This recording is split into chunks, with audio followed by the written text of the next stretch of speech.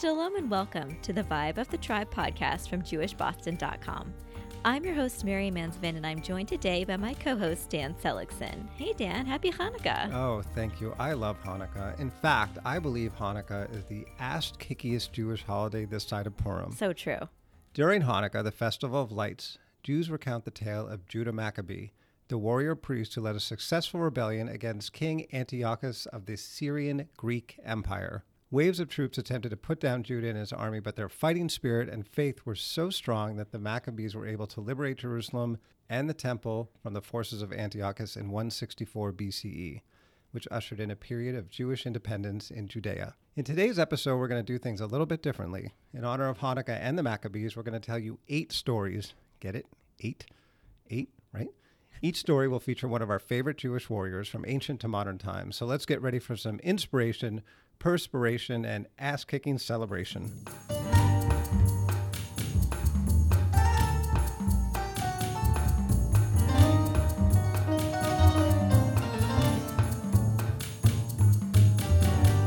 During Hanukkah, Jews recount and celebrate the story of Judith, a Jewish woman living in a Judean city during the 6th century BCE. Her city was under siege by the army of Holofernes, a general of Babylonian king Nebuchadnezzar. To save the people of her city from starvation during the siege, Judith decided to bank on a trend that's been going on since the beginning of time, men underestimating a woman's capacity for violence. Judith went to meet Holofernes and pretended she was totally willing to sell out her people and spy on the Judeans for him. She was super charming, and she and Holofernes started to hang out more and more. She also brought snacks whenever they met. He began to trust her and especially liked the food she would bring him, including cheese cooked into the form of a pancake. One night, while he and Judith were hanging out in his tent, he ate the cheese she had brought him, and since it was salty cheese, he quenched his thirst by drinking way too much wine and got blitzed. As soon as Holofernes had passed out, Judith took action.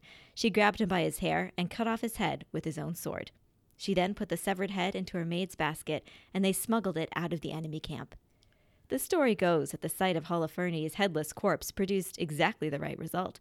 It freaked out his army so much that they decided to get the hell out of there and leave the victorious Judith's people alone. Who can blame them? This iconic decapitation later became the subject of many famous works of art by painters like Caravaggio and Botticelli. The story of Judith is, funnily enough, one reason why many Jewish communities serve cheese or dairy dishes during Hanukkah. Yes, that's right. Before the potato made its dramatic entry into Jewish food, latkes were made of cheese. In Italy, for example, ricotta latkes are still a thing. Judith gave the Jewish people her incredible ferocity and her penchant for delicious dairy products.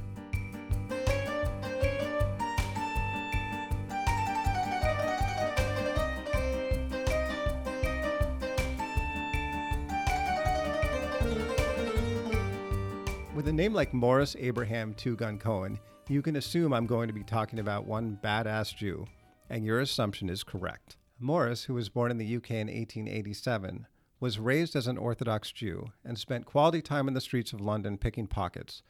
That's when he wasn't boxing under the name Fat Moishe or stealing shit in his third identity, Harry the Gonif, Yiddish for thief.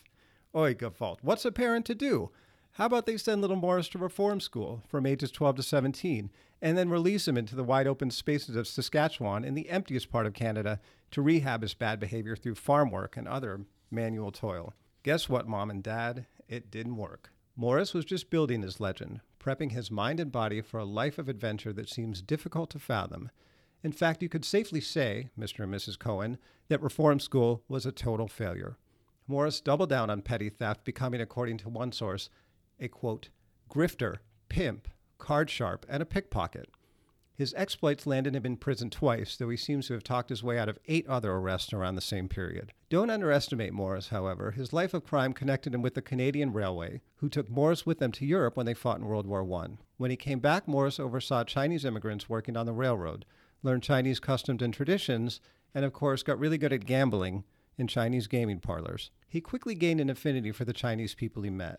As a poor Jew growing up in London, he felt a great deal of sympathy for the laborers who faced abuse, racism, and extreme poverty. Anti-Asian sentiment in Western Canada even eclipsed anti-Semitism, which was rampant as well. According to one biographer, his life changed completely one night in Saskatoon. when he found the elderly owner of one of his favorite Chinese restaurants/secret gambling parlors getting beaten up by a hoodlum. Morris wasn't having it. He grabbed the attacker, smacked him on the head, took his weapon, and tossed him, quite literally tossed him, out of the establishment. Morris had found his other people. He joined the Chinese Tong, or secret society, one of the few Westerners to ever do so. He also earned the respect of the many Chinese people he came across, including Dr. Sun Yat-sen, a revolutionary who sought to rid China of imperialist rulers. At the same time, he was quickly becoming a successful real estate investor. He managed to get a hold of weapons, get them into the hands of Sun Yat-sen, and thereby became an instrumental player in the overthrow of the Chinese imperial government. It only gets crazier from there. Sun Yat-sen became China's first president, and Morris became his right-hand man. He traveled to China in 1922 at Sun Yat-sen's invitation and became his aide-de-camp, bodyguard, and chief arms supplier. Throughout, Morris remained an ardent Zionist, and his desire for the rebirth of the Jewish homeland in Israel was a cause near and dear to his heart. And through his friendship, it became near and dear to China's leaders as well. In 1920, Sun Yat-sen wrote, "I express my sympathy to the movement which is one of the greatest movements to restore your wonderful and historical nation which has contributed so much to the civilization of the world and which rightly deserves an honorable place in the family of nations." This was a bromance for the ages. Now, Two Gun Cohen, so named for his ability to shoot with both hands after an arm wound, remained close to Chinese leaders. When Sun Yat-sen died in 1922, Two Gun, we're going to call him now, was the only Westerner at the funeral. In addition to his other nicknames, at this point we assume he retired Fat Moshe and Harry the Gonif, Morris was now known as General Ma. That's right, the first and probably last Jewish-Chinese general. While his Chinese was basic, he and his colleagues communicated in a blend of Chinese, English, and get this, Yiddish. Yes, Yiddish. It was an official language of the Chinese secret police. From there, he played a key role in Chinese military and 20th century history. Morris even convinced the Chinese to abstain from opposing the partition of Palestine into two states, one Arab, one Jewish. Morris Two Gun Cohen died in Manchester, England, his legacy ensured and his feats honored on a headstone with writing, appropriately enough, in Hebrew, English, and Chinese. In English, he was General Morris Abraham Cohen, and in Chinese, Ma Sam, which is an approximation of his name in Chinese that also translates, appropriately enough, to the clenched fist.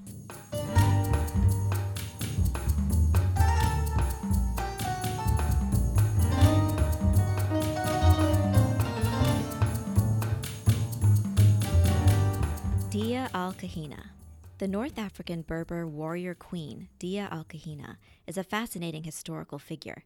With the rise of Islam in the 7th century, the Umayyad dynasty sought to conquer North Africa and continue to Europe through Spain. Hassan ibn al-Nu'man, an Arab-Egyptian prince, had marched from Egypt and his successful defeat of Carthage to continue through North Africa. However, Dia, in what is now present-day Algeria, hindered this plan. Dia was from a tribe that had converted to Judaism earlier in the century. She was a military leader, and her army decimated Hassan's forces in what is now Tunisia. Hassan retreated to either Libya or Egypt, where he awaited reinforcements and slowly rebuilt his army over 5 years. During this time, Dia attempted to prevent further incursions into her land by the growing enemy army with a scorched earth campaign, destroying strongholds in her own kingdom so that the enemy would be unable to capture anything that would benefit them when they returned. This approach was not a problem for members of her people who lived nomadic lives in the mountains and deserts, but lost her key support among those of her people who lived in permanent villages or cities. The name Al-Kahina, or soothsayer, is possibly a reference to Arabic sources that said Dia was able to see into the future, while other scholars believe the name is a derivative of the Jewish priestly name Cohen. Of course, if she really had been able to see the future, she probably wouldn't have gone with that controversial scorched earth policy, but this is a key element of how her story was romanticized after the fact. For example, according to Arab lore, the Egyptian Prince Hassan was destined to destroy a Jewish soothsayer before he could proceed to further conquests. Indeed, by the end of the 7th century, Hassan had strengthened his forces and was ready to rematch his army against Dia's. This time she was defeated by his army, clearing the way for the Islamic conquest of Spain. Despite her loss, Dia's warrior spirit in the face of invasion still resonates and inspires.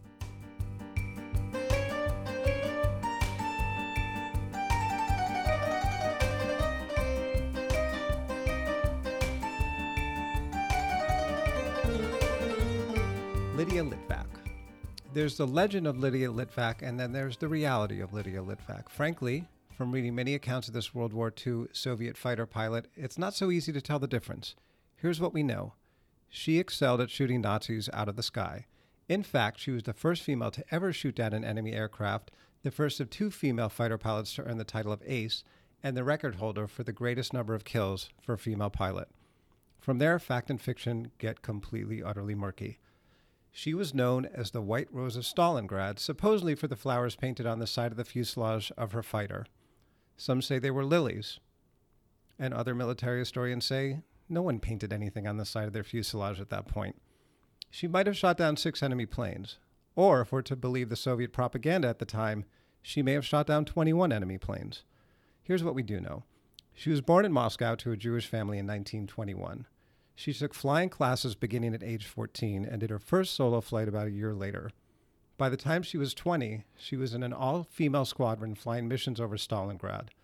Some say she lied about how many flight hours she had, claiming the requisite 1,000 on an Air Force recruitment form. Who's to say? We also know she was barely out of her teens and shooting highly trained Nazi pilots out of the sky. Whether it was 6 or 21 or something in between, God bless you, Lydia, you racked up kills, shooting down or damaging Nazi aircraft in the Yak-1 that she flew. She also trained close to 50 pilots as an instructor. Then, on August 1st, 1943, Lydia was shot down. No one saw her parachute deploy. No one recovered the body. Rumors swirled. Was Lydia alive and living in Switzerland? Did she end up a prisoner in Germany? Had she faked her own death? In the late 1970s, after searching nearly 90 crash sites, a Soviet historian discovered the remains of an unidentified female pilot in a small village. She determined it was Lydia, who had been killed in action, having sustained a mortal head wound before crashing. In 1990, Mikhail Gorbachev posthumously honored Lydia with the Hero of the Soviet Union Award, the country's highest honor.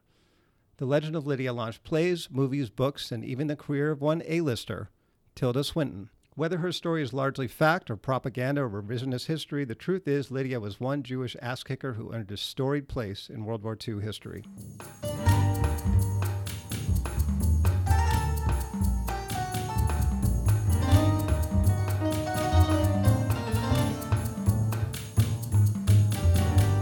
Hannah Senesh. Hannah Senesh had a brief life, but in the short time she was on Earth, what an impact she had. Both a poet and a paratrooper, this brave young woman embodied idealism and sacrifice on behalf of the Jewish people. Hannah was born in Budapest, Hungary in 1921. The anti-Semitism her family faced in Budapest motivated her to get involved in the Zionist movement, joining the Hungarian Zionist organization Maccabea, inspired by the warriors of the Hanukkah story. Hannah left Hungary for the land of Israel, then under British control, in 1939. She immersed herself in kibbutz life, but during the Holocaust, she knew she had to step up to save her fellow Jews from destruction. She joined the Haganah, the paramilitary group that eventually became the Israel Defense Forces. In 1943, she demonstrated her incredible bravery by volunteering to parachute into Europe with the British Army to establish contact with resistance fighters on the ground. She trained intensively for her mission and was one of 33 people to parachute behind enemy lines, landing in Yugoslavia in March of 1944. She spent months with the resistance fighters and wrote her iconic poem, Blessed is the Match, during this time. Despite that danger, Hannah was determined to cross into Hungary. She was captured in the attempt. For months, Hannah was interrogated and tortured, but refused to cooperate with the enemy even when they captured her mother. Her defiant spirit was undeniable. She communicated with fellow prisoners by flashing signals out the window with a mirror and drawing stars of David in the dust. She even wrote a poem in her prison cell about her impending death. She was executed by firing squad at the age of 23. Even at the moment of her death, she demonstrated her fighting spirit by reportedly refusing her blindfold and looking her executioners directly in the face. Hannah's remains are now buried in the military cemetery on Mount Herzl in Jerusalem, and she's a national heroine in Israel and to Jewish people around the world.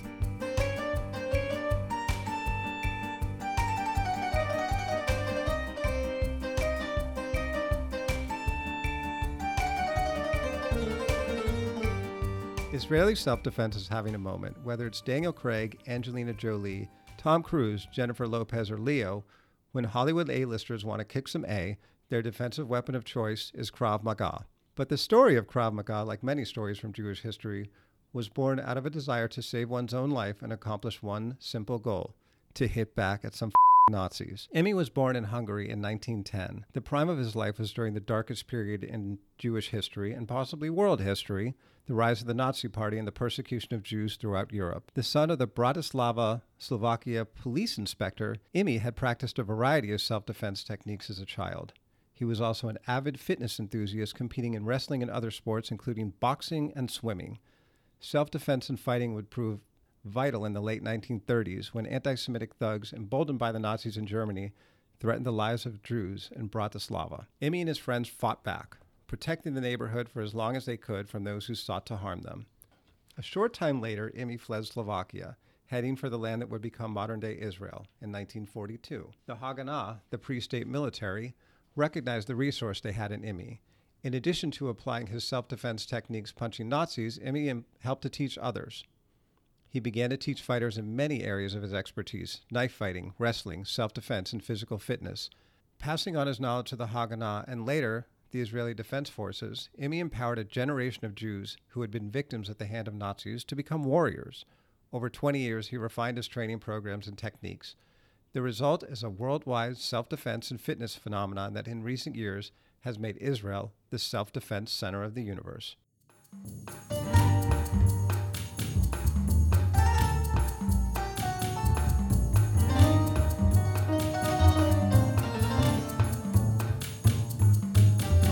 Shimon bar Kokhba. In the year 70 CE, the Roman Empire sacked Jerusalem and destroyed the Jewish temple on the Temple Mount. Rome decided on a policy of Hellenization to integrate Jews into the Roman Empire. A temple to Jupiter was built over the ruins of the Jewish temple. Shimon bar Kokhba was the leader of a fierce but ultimately unsuccessful Jewish revolt against Rome between 132 and 135 CE. Many of his followers believed he was a messianic savior, descended from the line of King David. The name Bar Kokhba means son of the star, and was given to him by the great influential Rabbi Akiva, essentially crowning him the Messiah. Many stories surround the life of Shimon bar Kokhba. He was reportedly of great physical strength, a natural and charismatic leader, and a devoutly observant Jew. With this cult of personality, he mustered a huge army. Bar Kokhba's rebellion initially took Rome by surprise. He began his struggle against occupying Rome in 132 CE, reconquering the Galilee, and he even retook Jerusalem, establishing an independent state over part of Judea for 2 years. He even began striking his own coins that read, Year 1 of the Liberty of Jerusalem. The threat he posed was so serious that the Roman Emperor Hadrian traveled to visit Jerusalem in 134, bringing forces from across the empire, including General Gaius Julius Severus and many legions. The Roman forces retook Jerusalem and laid siege to any rebel stronghold. The Romans massacred the Jews, destroyed the land, and martyred many religious figures, including Rabbi Akiva, in truly gruesome ways. The last of the rebel strongholds to fall was Beitar in the Judean hills.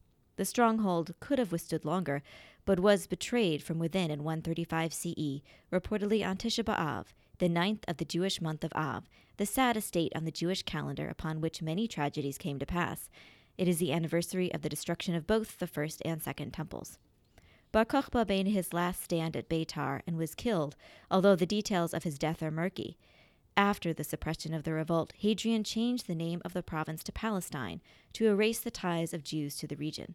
He prohibited Torah law and the Hebrew calendar, burned Torahs on the Temple Mount, and sold many Jews into slavery. He reestablished Jerusalem as a pagan capital. To add insult to injury, Jerusalem was prohibited to the Jews, except on Tisha B'Av. It took 1,832 more years for Jerusalem to be fully liberated in 1967. 350 hideout cave systems from Bar Kokhba's revolt have been mapped by archaeologists, and you can visit some of them today in modern Israel.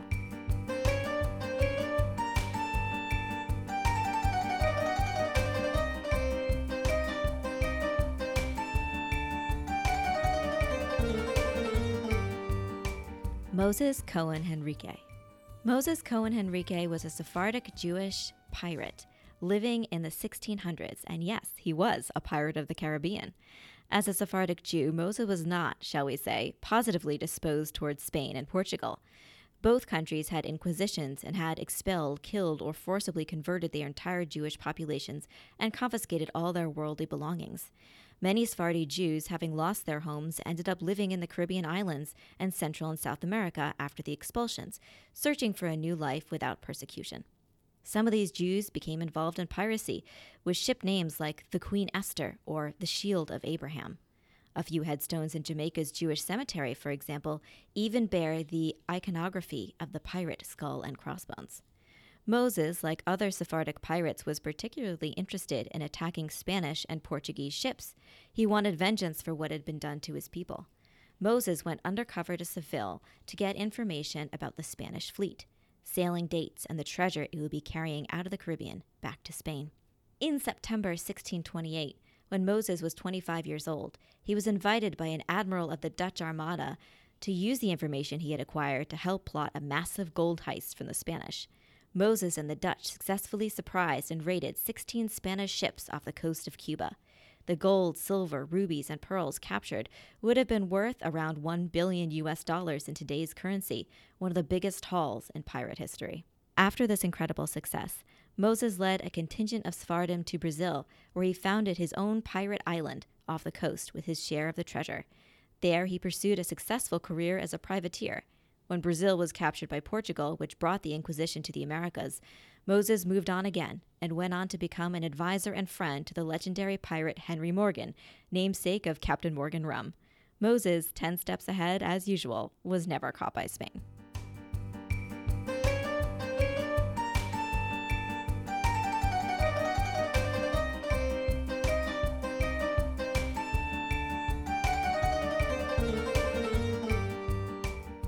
We hope you've enjoyed these stories of 8 badass Jews throughout history. Listeners, to make sure you don't miss an episode of Jewish Boston's The Vibe of the Tribe podcast, subscribe on Apple Podcasts, Google Play, SoundCloud, or Stitcher, and follow @Jewish Boston on social media. Have a wonderful holiday. Chanukah Sameach to you all.